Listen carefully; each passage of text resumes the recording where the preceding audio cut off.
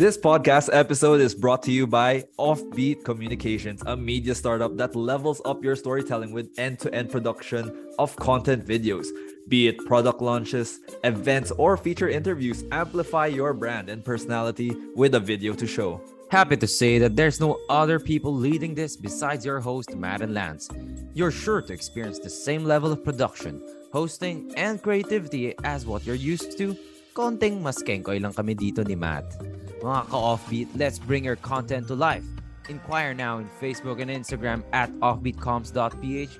You can also hit us up in email offbeatcoms.ph@gmail.com. Hello everyone, welcome back to the Project Off podcast, the show where we tackle the most unconventional careers out there that are not usually in your corporate office, right? Today, Matt, we have a special guest. Basically, he is the co-founder of White Box Research, which is a nonprofit initiative that aims to develop more AI safety researchers in the Philippines. Very interesting, Matt, kasi I think AI has been the talk of the town for the past few months, right? Both the pros and the cons, how it helps you do work, but at the same time, how it, displaces a lot of jobs as well, right? So maganda tong ginagawa ng ating guest, right, for the show. And Matt, I think our guest is also the group support contractor for the Center of Effective Altruism. So big words, Matt, but basically EA or effective altruism, which is the main career that we will be calling it today, right? Is basically a philosophy of using evidence and reason for you to do the most good with your life or with your career. Deep shit, Matt. This is deep shit. Okay. So I do remember back then in the COVID times, I was actually looking for ways to become a bit more than the corporate slave that I am, no? And that is when I reached out to our guest and asked him about this initiative in EA or effective altruism. So, ayun, how are you? Are you excited about this, Matt? For our show today, no? There's a lot to unpack. First of all, when I heard about effective altruism, I mean, I know altruism as a concept, as an idea, right? But I didn't know that there's going to be like a non-profit organization that's specifically for this. Exactly. So I'm Yep. kind of curious, like, what is it all about, diba? Exactly. Anyways, so without further ado, Project Offbeat fans, Project Offbeat ka Offbeat, let's bring into the show Brian Tan. Hey Brian, welcome to the show. Good evening. Hey Lance, it's great to be here. And hey Matt, I'm honored to be a guest of yours. Awesome. Brian, first of all, long time no talk, right? You're always around the world, no? But we're glad to have you here in the Philippines, at least for this, episode. Talk to us about, where you are right now. How's your state in the Philippines, right? I think you just mentioned you came from the US to attend a conference for EA, right? So yeah, where is your state right now? So I'm at home in Binondo, Manila. I've lived here ever since. I came home from a 2-week trip to the US. I attended the Effective Altruism Global Conference in Boston in late October. There were 4 Filipinos in this conference. I really like these effective altruism conferences. We get to learn about pressing problems and schedule a bunch of meetings with people working on neglected problems. So I was very focused on having meetings with people in the AI safety space. Now that I'm starting a new nonprofit with White Box Research on AI safety, I also I also went to the San Francisco Bay Area to meet with some AI safety professionals there and EA professionals. I'm good. I'm glad to be back here in Manila, and looking forward to doing more work here with White Box Research, also helping out a bit with EA Philippines, and wrapping up my work at CEA. Yeah. Ganda, Brian. No, I wanna slowly unpack the words that you used in that answer, right? obviously there's a lot of people that do not know what is effective altruism, right? Or EA in short in this episode, right? Can you break that down for us, right? Maybe imagine me and Matt is our 9 to 10 year old kids, right? Why the heck? Why should I care about effective altruism, right? Yeah, so in 3 words, and I have a visual aid with me. Wow. Yun. So yeah, effective altruism. I'm holding up a book called "Doing Good Better" for those listening in. So yeah, this is, what in one way that people talk about effective altruism is, yeah, EA is about doing good better. So it's about trying to figure out what are the best ways to help others in the world, and how can we put those into practice.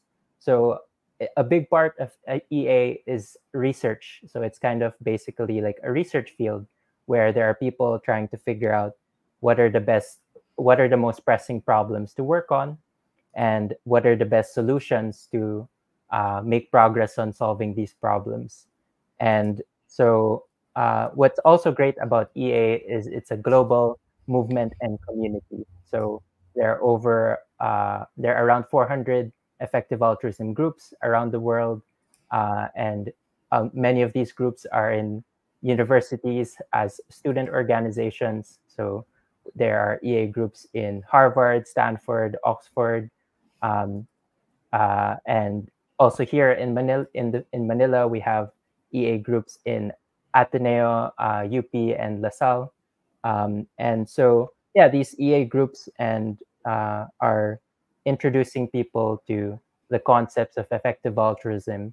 And um, the two main ways to apply EA are, how can you have more impact with your career, and how can you have more impact with your donations, so that we can Wow. do 100 times more good, maybe, if we find Wow. the charities to donate to, or the right jobs to work on. And I think that's what's, yeah, effective altruism makes you Yeah. want to think about, yeah, how can you do more good with your careers, or Yeah. with your career or donations.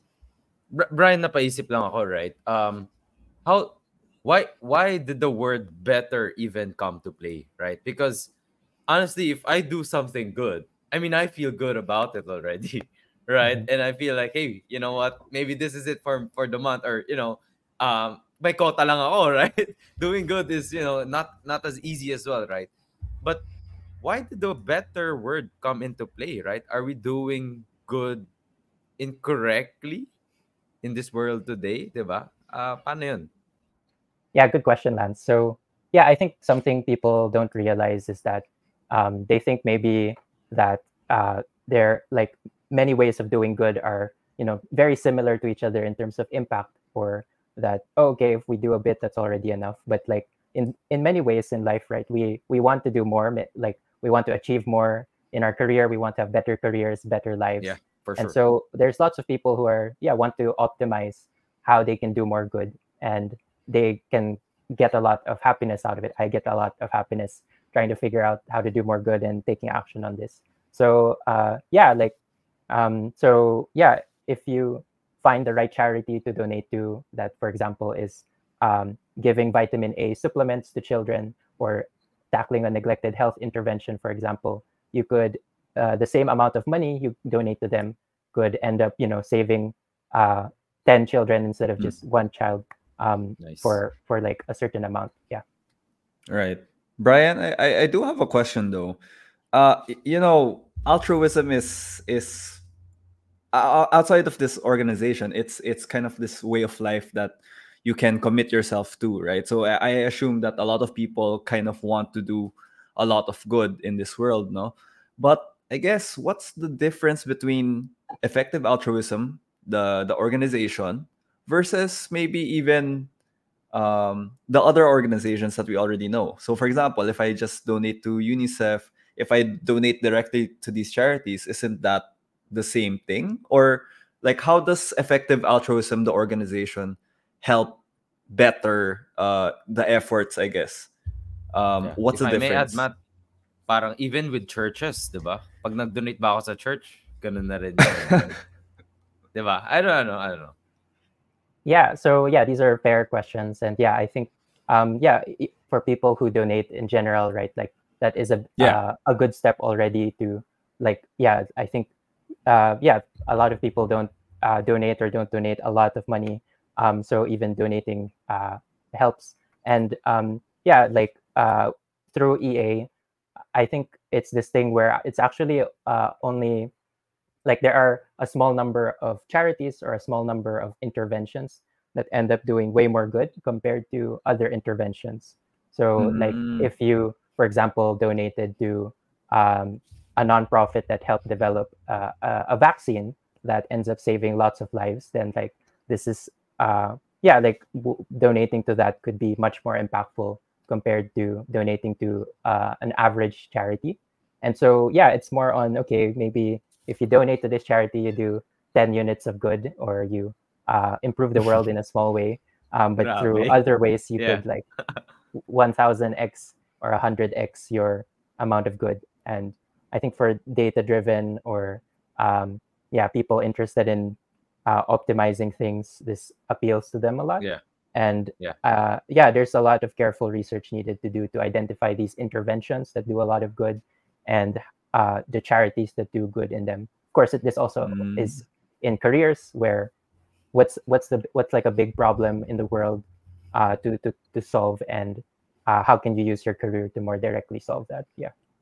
Yeah. Mm-mm. Parang I never thought of it this way, Matt, no? Because parang doing good seems so subjective. 'Di ba? I mean, it's like, you don't even think about it, man. Right? You donate, you feel good, you help people, right? But this sounds like a very nerdy way to take it, but I think it's a very much needed route to take. Because in all Yeah. of our other careers, we want to be data driven. So why can't we be data driven in something like doing good? Right? I mean, I think nowadays, nga, even in YouTube, they teach you how to be happy in a data driven, process oriented way, right? So, yeah, I mean, I think this is very noble of you guys, Brian. No? Earlier, Brian, you mentioned this career of being an effective altruist. Um, you do a lot of research, right? Can you take us through your day to day? Do you do like convincing people, do you do evangelism, diba? Or it's really more of the nitty gritty data crunching that you have to do to propagate this philosophy of effective altruism.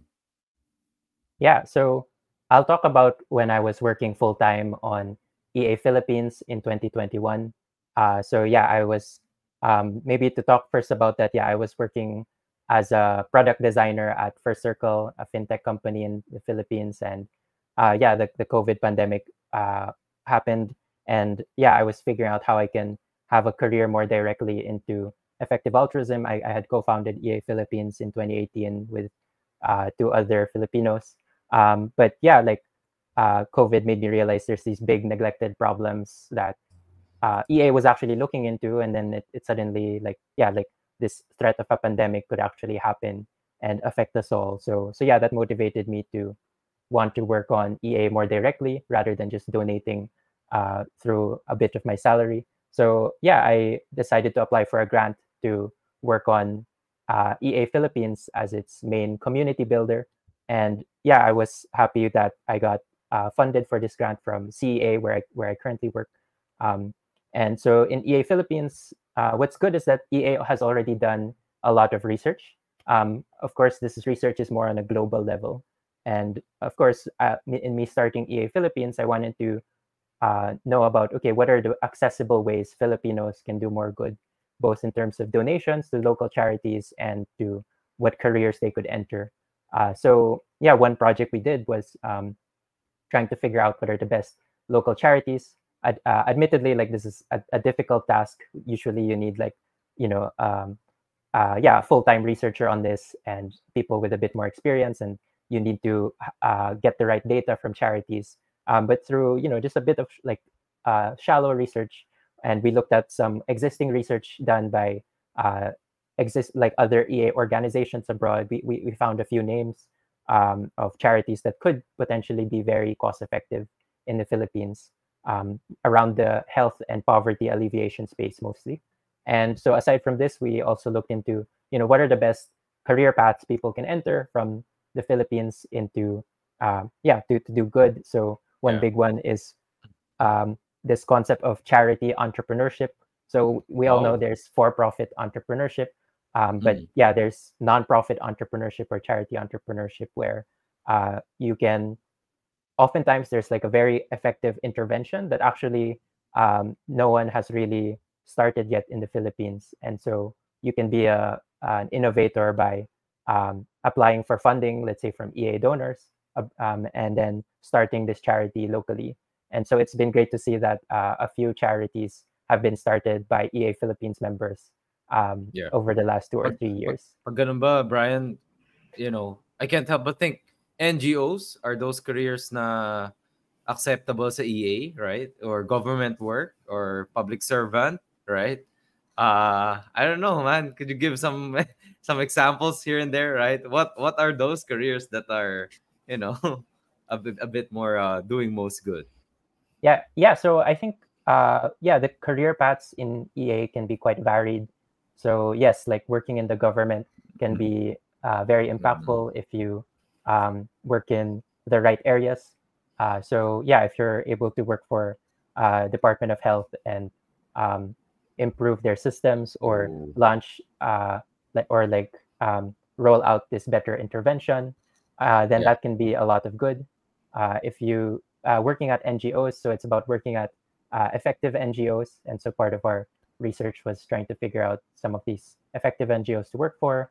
yeah. A few examples are Innovations for Poverty Action, which does research on Wow. poverty alleviation and Mm-mm. development Mm, interventions. There's ID Insight, mm, and there's a few NGOs to work for. But yeah, there's other off-beaten careers you can also enter to do good work. You could become an AI safety researcher, which could involve going into academia or working at an AI lab, or you could be like earning to give, which is taking you're if you're already in a corporate job or some job, then just donating 5% or a certain Mm-mm. percentage wow. of your annual income Yeah. could also Mm-mm. already do a lot of good. So like you Nice. don't necessarily have to switch careers to do more good. Yeah. Kasala rin dun yung PCSO. Oh, come on. PCSO. Uy, charity, may Come on, charity sa pangalan, di hindi ba? nakasalita si Brian, no? Hindi nakasalita si Brian sa PCSO. So Brian, I kind of want to rewind a bit, no? It's obvious, it's very obvious that I know that you know what you're talking about. You know how the career pathways that people can go to, what they can do with their money, what charitable organizations to um, to donate to. But before we ask you about how you evaluate these charitable organizations and measure their impact, though, I kind of want to go back to the philosophy of altruism. No, how did you latch on to this, and how did you discover this philosophy? How did that lead you to then find effective altruism, the organization? Yeah, so I was a second year university student in Ateneo, and I was organizing a boot camp to introduce people to tech careers in Ateneo. And yeah, I had a Facebook friend who he was a key staff member for a Philippine senator at the time, and so I met him before at an entrepreneurship event. And yeah, he saw I was organizing this boot camp, so he just sent me two messages like, "Hey, have you heard of 80,000hours.org? This might be relevant to your career design, to your boot camp." So yeah, I went on this website 80,000hours.org, and yeah, I read this career guide they had on how you can spend your 80,000 hours in your career to do a lot of good. How can you do more good with your 80,000 hours? And yeah, I really enjoyed reading this career guide and found it very interesting and useful. And it's through this guide that I learned, yeah, there's these big neglected problems in the world. And at the time, I was interested in tech careers and working at startups or starting a startup. But like, not all problems in the world can be solved by starting a startup. Yep. Uh, And so yeah, I was very interested in EA from then. 80,000 hours is part of the EA movement, and yeah, I tried telling a few friends about EA, but no one was really interested back then out of my friends. And yeah, it took like a year later. I was in fourth year. Yeah, starting my fourth year in Ateneo, I was like, oh shit, I'm gonna graduate in a year's time, and I need to figure out my career better. So I started reading the 80,000 hours guide more, and I got more interested in EA. And yeah, I searched EA, Effective Altruism Philippines, on Facebook, and a Facebook page was newly started for EA Philippines. So yeah, Kate Lupango had my co-founder started this page, but she hadn't organized any events yet. So I messaged the page and I met with her and two other people interested in EA, and so together we started organizing monthly events. So our first event was just in a small condo meeting room, 8 people, discussing EA. But yeah, over time it slowly grew that yeah, we would get more people attending our events, and yeah, that's things just started getting better after that. Yeah, you've come a long way, no? From a condo to Boston, right? I mean, Yeah, I yeah, think the EA movement broadly has also gone a long way exactly. since then. Yeah. Right. Yeah, I mean, I think it's very commendable, Brian, and the team of EAPH, right? Because you mentioned you just basically someone, reached out to you, messaged you with two messages, right? Unlike now, where if you want to know more about EA in the Philippines, very relevant. It's always there already, very accessible. You mentioned you are in the three biggest universities in the Philippines in Ateneo, LaSalle, and UP. Right? So kung estudyante ka, you want to do good even while you're still young, right? You already have those chapters in place, right? And of course, even if you're a professional like me and Matt, you have EAPH to actually do all of these events, right? So truly great job, thanks for doing this, man. I hope, people continue to, drill down on it, right? Continue to grow in it, right? Because I think you mentioned you're leaving by December, right? To focus more on AI safety, right? Mhm. But yeah, thanks for, at least starting that foundation of EA in the Philippines, right? Um, Yeah, thanks a lot, Lance. yeah, And yeah, yeah, of course, yeah, I'm excited for what's next to happen with EA Philippines.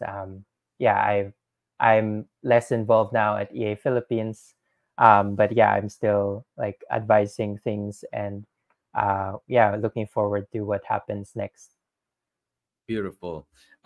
Brian, I think my next question would be, let's just say in an idealistic hypothetical world, right?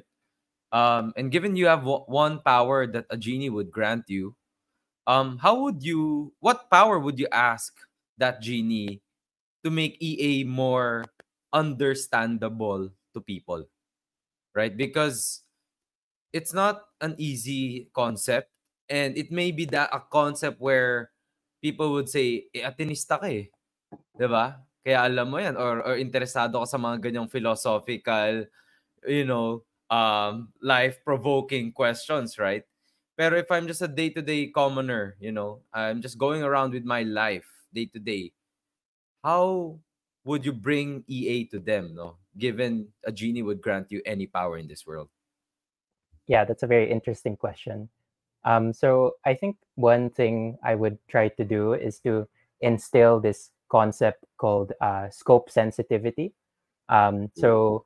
I know those are another two big words, but it's this idea that we need to more viscerally feel when when the number is bigger, when the scope is bigger. So because I think there's these um, quotes, right, where a single death is a tragedy, a thousand deaths are a statistic, and a lot of people don't feel viscerally when like when yeah, these everyday deaths happen, when preventable deaths like people dying of malaria, or of people still dying from COVID or the flu even, and these things that we kind of forget. But if we actually felt the right emotions when these big tragedies happen, or when we fail to prevent a tragedy, uh, like I think that would just make people more motivated to work on these problems. Of course, that's very difficult, right? Because yeah, it's a very hypothetical scenario, but yeah, I would hope that people can train themselves to think about this, where yeah, that when you see these big numbers happening, or when you see that this intervention is doing more good, like how can you actually feel that more and try to pursue that more? Yeah. Ganda. Yeah. Parang siya nung COVID, right? I mean, the first 5 people victimized by COVID, kilala mo pa yung mga pangalan, Mm-hmm. right? But then when it's already scaling up every day, di ba? Ibang klaseng increments na, people just stopped tracking altogether. And it's just a statistic, right? And nice, nice. It's very interesting, what you mentioned about code sensitivity. So, Brian, I was let's get back to, I guess, how do you decide which charitable organizations kind of merit being, featured, I guess, in the roster of EA, and how do you measure the impact afterwards? We're if we're talking about money here, obviously it's going to be a very sensitive subject. How do you communicate to your stakeholders as well? Yeah. So the first thing is figuring out, is this charity working on a big and neglected and solvable problem? So Yeah. Big. yeah, like so yeah, yeah, EA, one framework people in EA use to prioritize causes to work on is yeah, this framework of looking at like the importance, neglectedness, and solvability of the problem. So yeah, how big is it, how neglected, and how solvable. Mhm. And through this framework, some like some causes come up as being very important to work on. So firstly, like global health and development, where yeah, many people are still living in extreme poverty and can't afford basic needs, or die of preventable diseases, or have health limitations because of because of one reason or another. And so, but there are actually cheap interventions that you could donate to, or that you could implement to improve lives significantly. And aside from global health, there's this more even more this there's this more niche cause of animal welfare, Yeah. specifically of farm animals. So yeah, it's there are yeah, millions there millions or billions of chicken and fish being slaughtered in the Philippines every year. And if we can find ways to improve their welfare, or if we can cut down on our meat consumption in our diets, that improves animal welfare. It also makes it cut down on carbon emissions. So aside from animal welfare, there's also pandemic prevention, specifically like worst case Yeah. pandemics that could like kill 50% or more of the population. Grabe. So yeah, this is yeah, there are nonprofits working to make sure we have better biosafety practices globally, to make sure there's not a lab leak of a dangerous pathogen, or that people aren't playing around with dangerous pathogens. And then yeah, one more causes that I work on now is AI safety.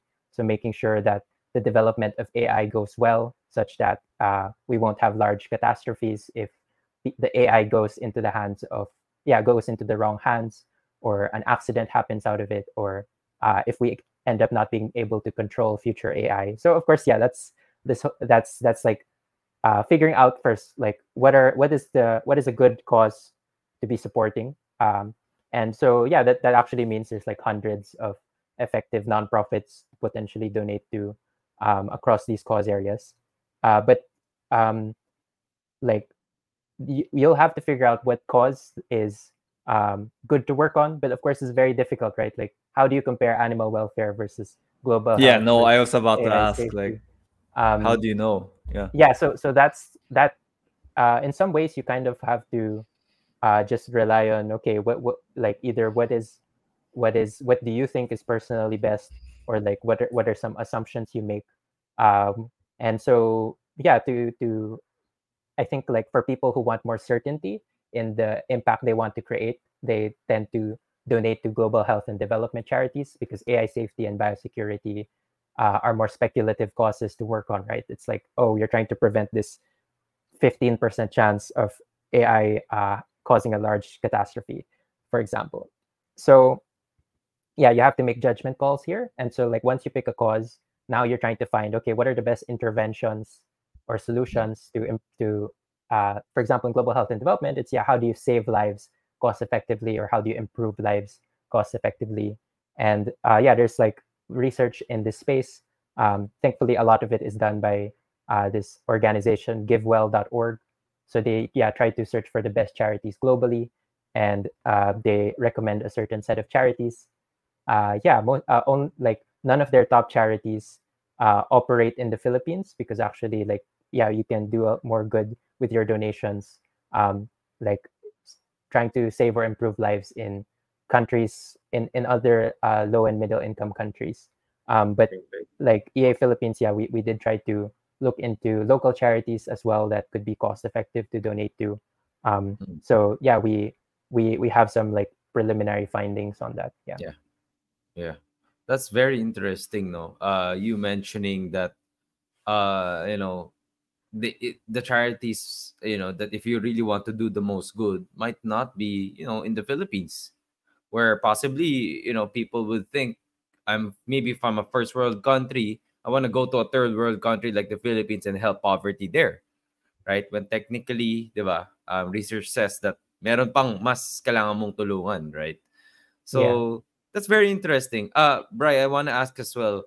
I have this doctor friend, and in a coffee chat that we've had with him, he sometimes asks the question, why do you corporate people want to try to do something more impactful, 'di ba? When as a doctor, parang hindi niya naman nararamdaman 'yon, right? And I think it's mainly because obviously you help people every day, you cure people every day, right? So that kind of most good thing is already innate within them. So my question to you is EA mostly or predominantly for the corporate people in the offices, who might have more resources but are lacking in that emotional component, no? Or that fulfillment component, right? Like me and Matt, diba? What's your take on that? People that have worked with EA, ano yung mga usual demographics? Yeah. So ideally EA would be this very, would be practiced by a majority of the world. But until, like, of course, that would be, like, yeah, there's many facets of EA, and that can be difficult. But yeah, in terms of what audiences it resonates with, I guess so far it was easier to, um, yeah, seed student chapters in the top three universities. And so the people who join these our student chapters in EA Philippines, they can come from like development studies background, or uh, like yeah STEM backgrounds, and like people yeah who there are some management engineering people who joined these organizations. But yeah, I think like it appeals to a broad set of people, because there's many different facets of EA that could attract someone, and yeah, it's made up of different cause areas. So it's possible people get attracted to one specific cause area rather than the EA more broadly. And so if it's AI safety, then that appeals to the computer science majors. But for Okay. biosecurity or global health, Okay. then it's people with health sciences backgrounds, for example. Interesting. Um, and we even people in government or interested in government work are attracted to work on EA Philippines. And yeah, we also have um, people who do executive assistant or virtual assistant work, Hmm. um, who, yeah, they actually work for EA organizations abroad, and they got into EA through working for these EA orgs abroad. Yeah. Interesting. So it's based on the problem pala talaga, right? So kahit anong career ka, there could be a problem that's very relatable to you, right? Yeah. So Yeah. that's very interesting. I want to segue to, you mentioned earlier you were working on AI safety now for White Box Research, right? Which is this Yes. initiative that you guys co-founded. Um, and I guess, can you share about why you drilled down specifically on this EA initiative? Is it only purely because of personal preference, diba? Or what is AI safety to you as a person? Yeah. So um, it's a mix of personal and like EA factors, right? So um, I mean, of course, broadly, yeah, like I really want to figure out how to make the most impact with my career, and yeah, I think I was not learning as much anymore in my current job at CA. Like I enjoy it broadly, and I'm happy I get to help EA groups around the world with operations tasks I handle. But yeah, I started to get worried more about AI safety when ChatGPT got released in December last year, Yeah. and I had heard about AI safety as a problem through EA, where they think advanced AI in the future could end up potentially even it's very grim, but yeah, it could potentially kill all of humanity or even make our futures go really badly. And and so like yeah, this is like a very fringe topic, but I did read a couple of books about it and read the research about it, and yeah, it seemed like this not there's like a not yeah, there's some chance that this could happen within the next 20-30 years. But when ChatGPT got released, like I got to feel and interact with the system, that can write a poem in a few seconds, or can write code.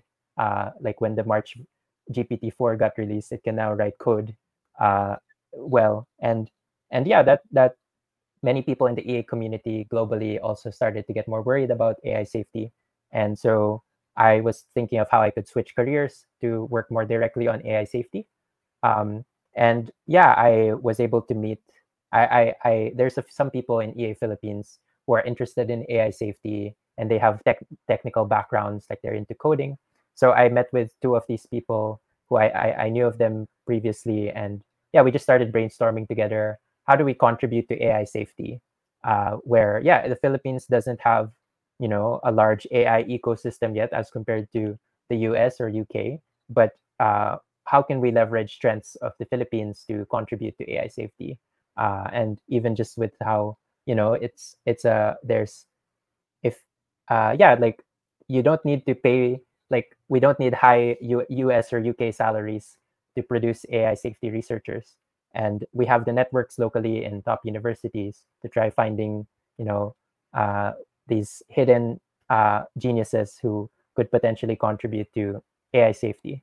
And so yeah, we ideated this training program that yeah, our first project at White Box Research will be a training program to do AI, a specific form of AI safety research called AI interpretability research. So trying to make sure these AI systems are more understandable to humans, and we understand how they work on a How they work. granular level. Yeah. Because yeah, the crazy thing is, yeah, ChatGPT can do all these amazing things, but you can't actually explain why it's doing what it's doing. Like the broad level, but you won't know. Oh, okay. Why can it? Like yeah, ChatGPT cannot spell backwards the word lollipop, but it can like write code that is like so. Really? Yeah, it can't do this. Baka wala It sa still can't Google. do this. I don't know. Yeah. Interesting. That's very, very interesting. Yeah, I mean, I never thought about it. I mean, you always see the end product. Oh my Uh, God, he's right. di ba? He's right. I just Yeah. freaking checked it. Yeah. That is very cool, no? That is very cool, di ba? Uh, why you guys have to break down what's already working in front of you, right? Which is ChatGPT, right? Sige. Yeah, Go, it go. reminds me of like this game, online game before about so the example for the online game was it was a car uh, driven by AI. Then it's going to hit, it has a possibility of hitting two people. So one could be a man, one could be a woman. It has to make a choice. Who does he hit, diba? The other aspects could be there's an old woman and a criminal. Who does he hit first? So parang it's I hope that's kind of where you're pointing at, no, na hopefully this training module is around that, which makes us understand more what AI is trying to do, especially how it integrates into our daily life. It might not be perfect, but at least we understand how it works. Yeah, Yeah. because these AI systems, people are these AI companies and big parts of the world, there's a huge interest and rush to deploy AI in all facets of companies, and but we don't even fully understand why it does certain things. So that makes it harder for us to trust that these models are going to be used to that there won't be large amounts of harm from doing them. Like there's research being done that these large language models, um, like ChatGPT, can actually help people build a bioweapon, or Grabe. things like that. And so even if OpenAI or these companies put these safety filters into the models, it's actually not that hard to take them out or to jailbreak them in order to have it help you do illegal things or things that are hard, like Grabe. even just helping you scam someone. Yeah. Yeah. Yeah. Brian, earlier you talked about, you guys doing a program this quarter one, right? Coming up Q1 2024, right? And I can't but help but notice, when I looked into this program, no, it wrote that it was an 8-week program, right? So medyo I would think hindi siya ganun kadali, right? Hindi siya ganun kadali to actually understand how these models work, right? Why do you think, I mean, maybe if you could give us a preview of, how that 8 week will go, right? Just for anyone that's listening, that sort of wants to get an idea of, how to break this down and how to learn more about, AI, right? Yeah, talk to us about that. Yeah, so we see the 8 weeks as just giving you the fundamentals to get started with AI interpretability research. So of course, if you Mhm. want to um, get better at this and to become an AI interpretability researcher, you'll need more than 8 weeks. So actually, our full program is we'll have this 8 week training program, and then afterwards, so we're looking to accept 10 to 15 people for this program, and it's going to be part time. We'll meet every Saturday for like 10 a.m. to 6 p.m. It's going to be quite somewhat intense that way. Grabe. But yeah, we're looking for these uh, you know people who are extremely curious about AI systems and how they work. And yeah, this is going to be a free program, or basically free program. And so after this 8 week program, there will be like a 3 to 4 month uh, extended training phase or research phase where we'll work with around 5 of the graduates of our training program, and yeah, help them find a mentor to do more interpretability research, and that will also support them in doing this research so that they can publish a paper in AI interpretability and contribute to this field globally. And so yeah, through the 8 week program, it be very hands on. So there will be a lot of coding work involved because with interpretability, we want people to get to know these AI models deeply, and so they're gonna need to understand how to build their own mini Chat GPT, for example, like a very mini version, because it's of course difficult to build the whole version. But after and then through within the 8 weeks, we want people to probably replicate a research paper in AI interpretability. So once you can replicate or do the same, find the same results as a paper, that helps you in the future build on those results to have a new finding on and build to our understanding of these models. Yeah. Interesting. Very research heavy din pala siya, no? Um, Yeah, and yeah, somewhat coding yeah, and math heavy. Yeah. yeah, yeah. Shit. Very tough stuff, Matt. Man, Yeah. that's tough, no? Yeah. Sige. My next question, Brian, no, is, um, in an ideal world, what do you think should be the safety practices that immediately must happen, no? In the world of AI, like, if you could give us a few, sneak peek, no, ano ba dapat, how do we safeguard, no, or what must be in place in the utilization of all of these AI programs. Yeah, good question. So one thing that's a good thing that's happened within the last month is that there's increased interest from uh, governments, specifically the US and UK and even China, to Mm. regulate AI. So Wow. yeah, right now there's not a lot of regulation specifically for AI, and now there's yeah, increased interest. Like there's um, yeah, policies being worked out to make sure that these best AI models are will actually be regulated. That maybe companies need a license to develop these large models, and that they need to uh, undergo a third party auditing and evaluation. Because if you just have the company Yeah. self evaluate themselves, they can cut Parang may corners. regulator. I see. Yeah, so Okay. in the same way that in when we're trying to launch new medicine, there's lots of testing first that happens. It's kind of Yeah. crazy that there's not as much testing that's legally binding of these AI models right now, when they can Yeah. touch so many lives. So with more regulation of AI companies, that can make things a bit safer. uh, of course, increased funding for AI safety research would be great. So now there's the UK government is having an AI safety task force. It's a government approved research to really try to push forward AI Yeah. safety, especially evaluating AI systems. And another thing is actually um, like potentially banning open source AI models that are like very Really? powerful. Mm. And so yeah, that, Mm-hmm. that can be quite surprising, where lots of people are in favor of open source, Yeah. and it helps push innovation.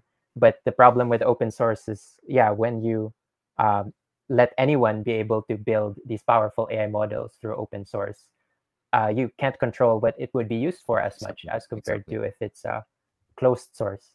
And so yeah, Yeah. this happened where, yeah, Facebook released this AI model that's open sourced, and it has safety filters in it. But because it's open source, it's easy to take out these safety filters, and you Mm. can use it to uh, you know uh, do things like scam people or generate hacks or other things you don't want an AI model to be Yeah. doing. What do you think should be the principles behind these safety regulations, right? When I say principles, is it something like, okay, maglalagay tayo ng regulation to ensure that, let's just say, jobs won't be displaced. Like the human is always more important than the machine. Just for example, no, badly put. Um, any principle there that you have in mind that you think should be at the forefront of any AI safety regulator discussions that we have there? Yeah, so it's about like how sure are we that when we train a better AI model, we need to make sure that we have the safety uh, safety policies in place to uh, build that type of model. So actually, what even one thing is, if you train a super powerful model but your security practices are bad, like someone could just hack it out of your company and Yeah, then like do harm with it, for example. correct, And so correct. like you need good information security, cyber security practices, for example. So actually there's this thing where it's kind of clear how to improve models, but these companies like Google and Microsoft, they're worth billions, nearly $1 trillion, right? So they have a lot of money they can put into training the next model.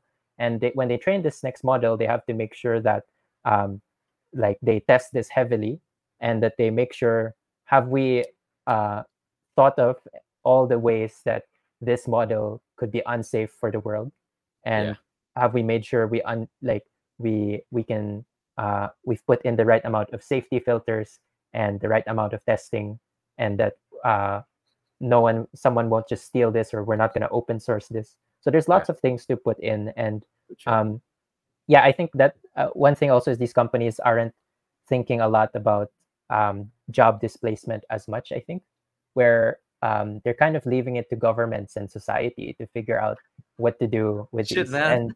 And Oh man, it's there's already research about copywriters and graphic designers exactly. who are having less revenue because it's so easy now to generate a logo or have your text be proofread by Yeah, AI. And so I think there needs to be more understanding of, okay, when we build this model, is it safe? And when we release it, what will the implications be? I'm glad that you're in this. you're in this battle for AI safety, no? That's very important, to have someone with also an effective altruism background, diba? Because like you said, there's a lot of people that wants to go into an AI career, but not necessarily the safety aspect or the security aspect of it, right? So it's good that your team is there to also balance it out, right? Given all of these new careers. I mean, to be fair, if there's anyone I want to go into AI, to go into Web3, let's say, it's going to be people who are into effective altruism. So, kind of would want to encourage more people to go into it. Let's say, I guess, if there were a lot of people like who are not into it right now, what would you say are the core philosophies or core things that they can do, like right now, right at this second, that they can practice their effective altruism? Yeah, what, any tips Maybe you maybe would, I know? maybe Brian, you have a book there, no? Again, another book, I that they have Do I can have good start two with. I have better. I have two other books There you beside go. me here. But yeah, so that's a good question. So yeah, what's one of the best ways to um like more deeply understand effective altruism in a short amount of time, like 2 months, is to join an effective altruism, like an intro to EA fellowship. So yeah, we have these our student chapters have these 8 week fellowships. They're kind of like discussion groups where yeah, you have a facilitator from the student group who and like 5 participants who where you have to read let's say like 1 to 2 hours worth of readings or videos and about EA topics, and then you discuss them together to learn about yeah, like what is this general framework of EA, how can we pick the right cause area to work on, what is scope sensitivity, the thing I just described a while ago, and going into these specific cause areas that seem like they could be very impactful to work on, like global health, animal welfare, AI safety.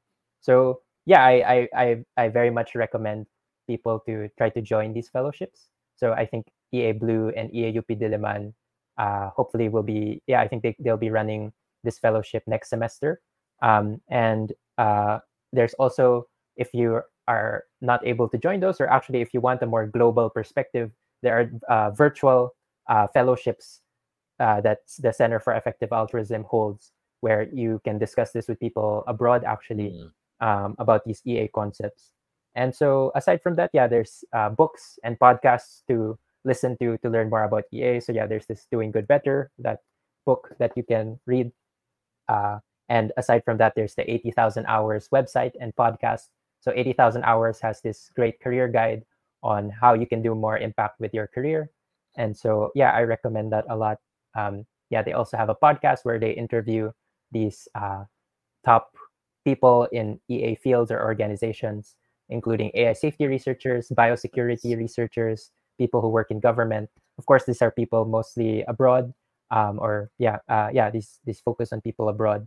But yeah, you can also get in touch with EA Philippines. So yeah, we're in a bit of a transition phase currently and are busy trying to fundraise more money for the next year. But yeah, you can reach out and we'll yeah, help you figure out your next steps.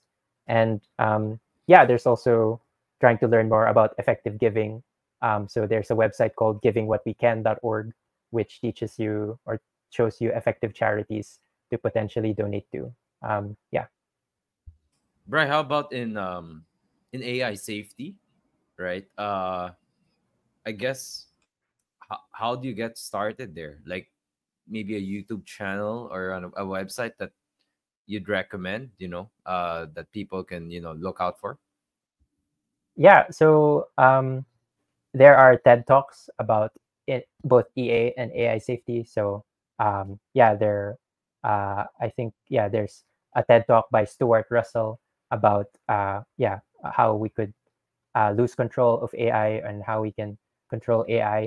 Mm. And yeah, um, there's there's white box research where we hope to give the skills needed to actually contribute to AI safety.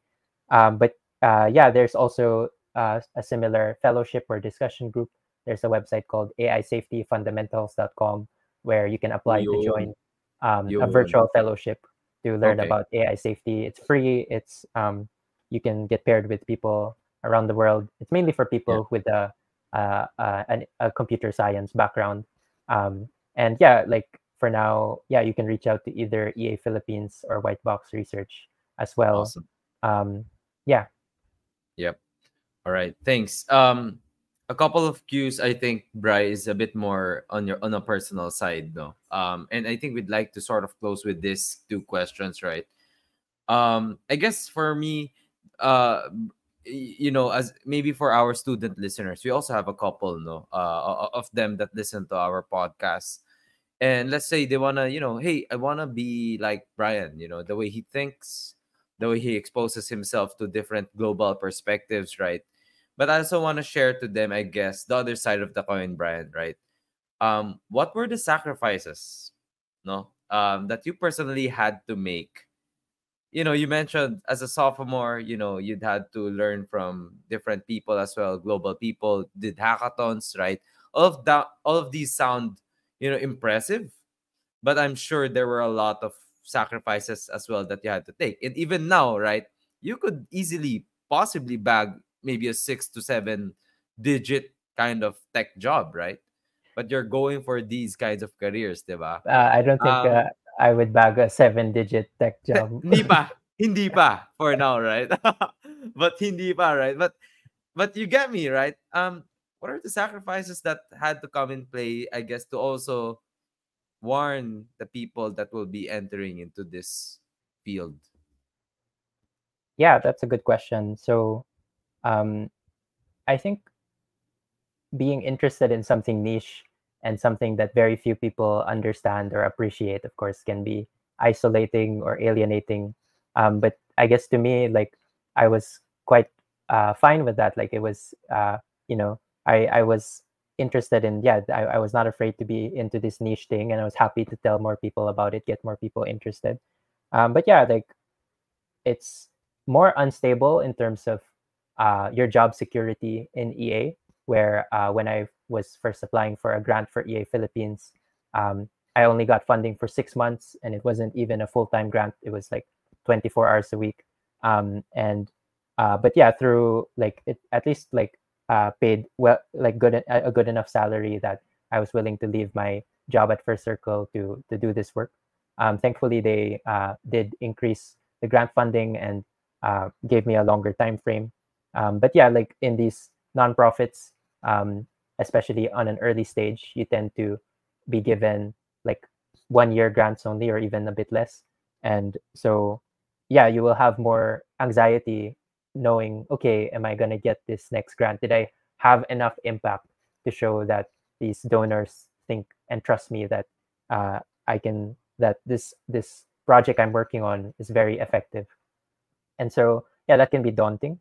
um, and yeah, of course, like it's difficult to engage with EA when most people in EA are abroad in yeah, like more developed countries, and so you can have imposter syndrome Exactly. Exactly. trying to navigate this space. But I think if you get to know people and you have the right mindset, you ask questions, you find small ways to contribute, people are very willing and happy to help, and that's Yep. really exciting. And people in EA want like a more diverse movement where people from the global south can contribute, because yeah, there's lots of talent and interest as well in these areas.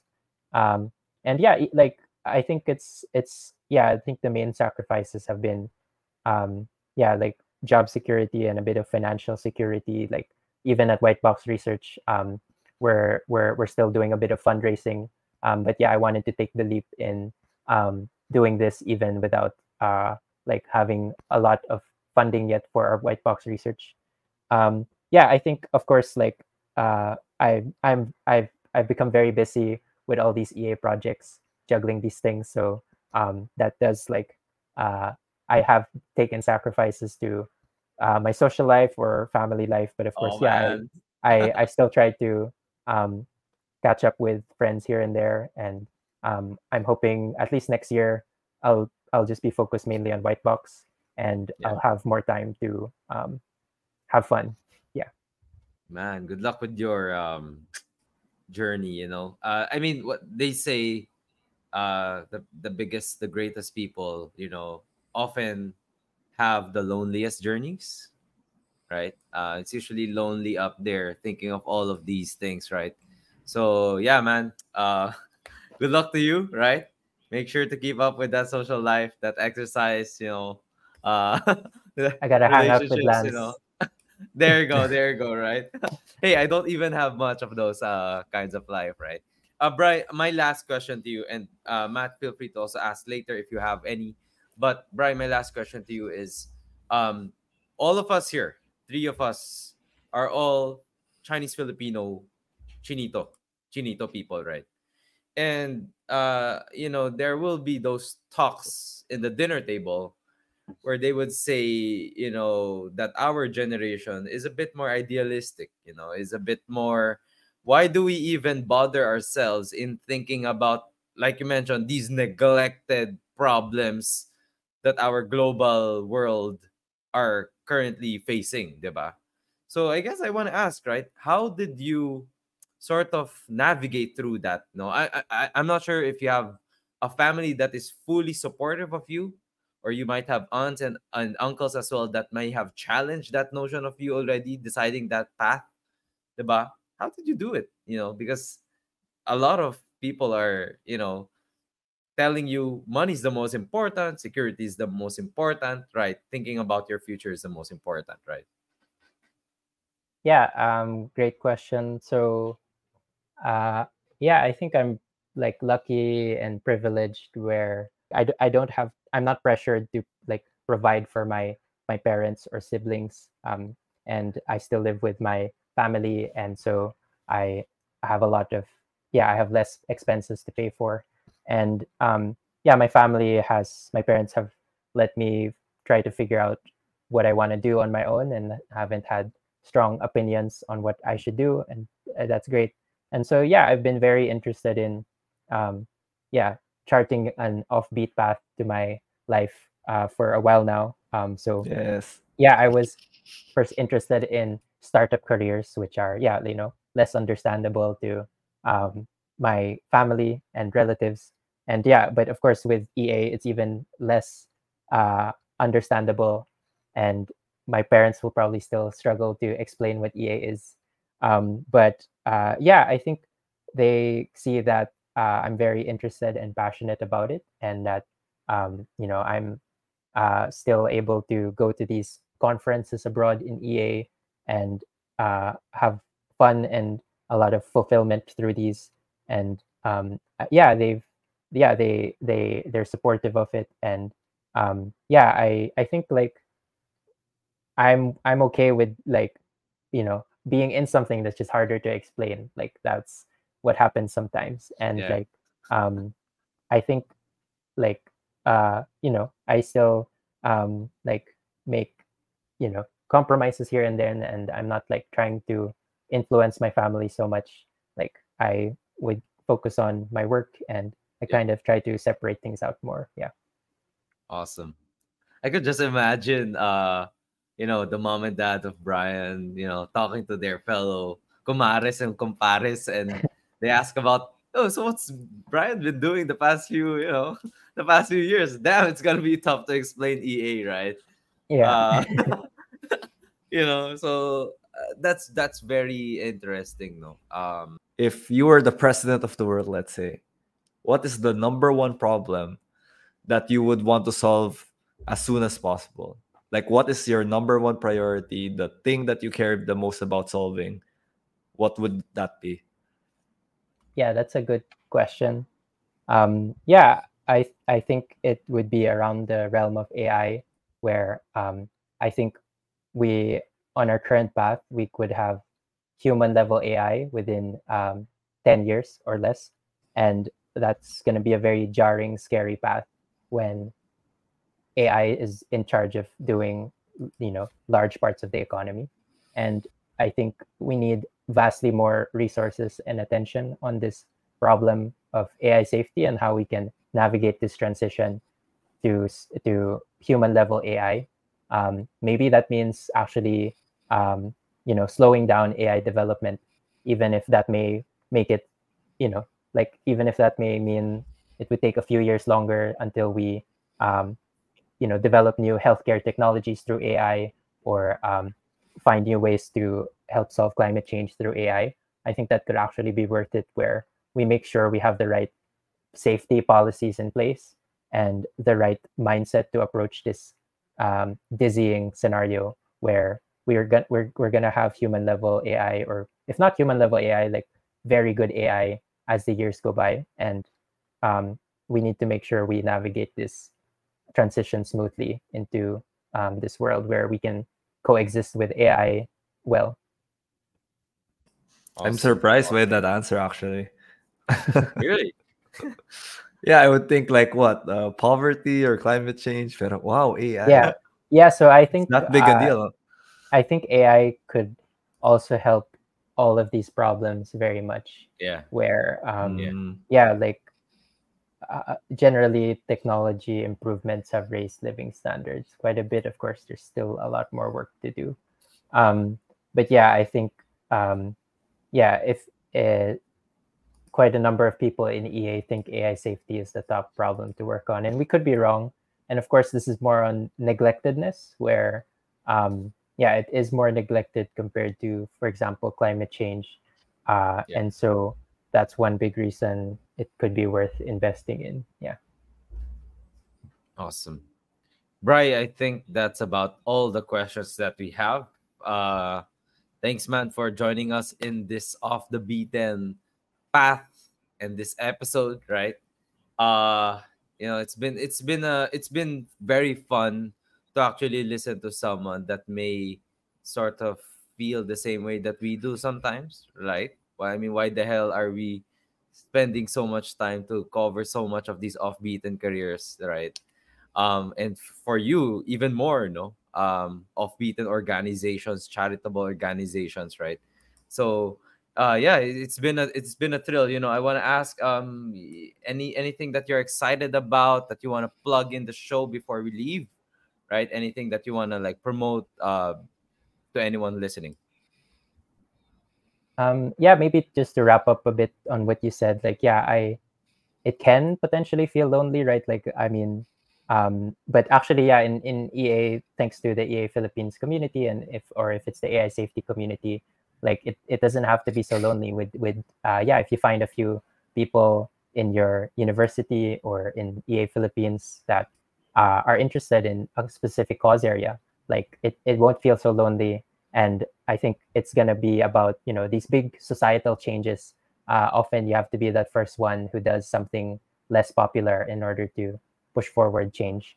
And so, in terms of what I'll plug, we have we at Whitebox Research are going to open applications soon for our Whitebox AI Interpretability Bootcamp.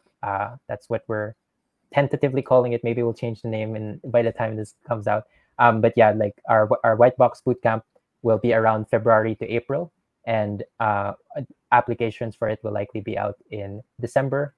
And so we're looking for people aged 18 to 25 in Manila, or can attend these sessions in Manila, in QC or Pasig, and that we want to help you learn more about AI interpretability and become a great AI interpretability researcher. So if this resonates with you, if you're very curious about AI systems and you want to make sure that we navigate this change into human level or superhuman level AI safely, then I'd encourage you to apply for our program. We have a Facebook page at Whitebox Research. We'll soon release a website at whiteboxresearch.org. So that's all. Cool Thanks stuff. so much, Lance Right. and Matt, for Right. If they having want me to on. contact you, what's the best way? So you can email me at brian@whiteboxresearch.org. You can also add me on LinkedIn or send me a message there. Okay. All right. Thanks, Bri, for joining us. Thank you, Offbeat, for listening to this episode, and we hope you learned a thing or two about effective altruism and AI safety. Thanks, guys.